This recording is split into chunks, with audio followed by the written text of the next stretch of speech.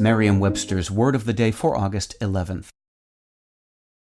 Hi there, it's Julia Louis-Dreyfus. You may know me from my podcast called Wiser Than Me, where I talk to older women and get their wisdom from the front lines of life. I was amazed by how many people told me our show made them look forward to getting older, which is why I'm here to talk about Season 2 of the show. Sally Field, Billie Jean King, Beverly Johnson, Ina Garten, Bonnie Raitt, just to name a few. All hail old women. Wiser Than Me Season 2 is out now from Lemonada Media. Today's word is boycott, spelled B-O-Y-C-O-T-T. Boycott is a verb. To boycott something is to refuse to buy, use, or participate in that thing as a form of protest. To boycott an entity, such as a company or country, is to stop using the goods or services of that entity until changes are made.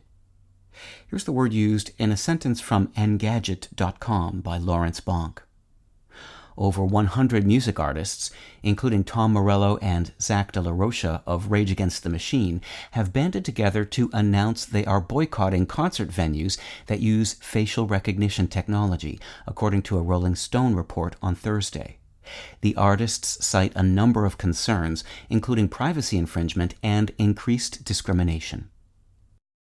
In the 1870s, Irish farmers faced an agricultural crisis that threatened to result in a repeat of the terrible famine and mass evictions of the 1840s.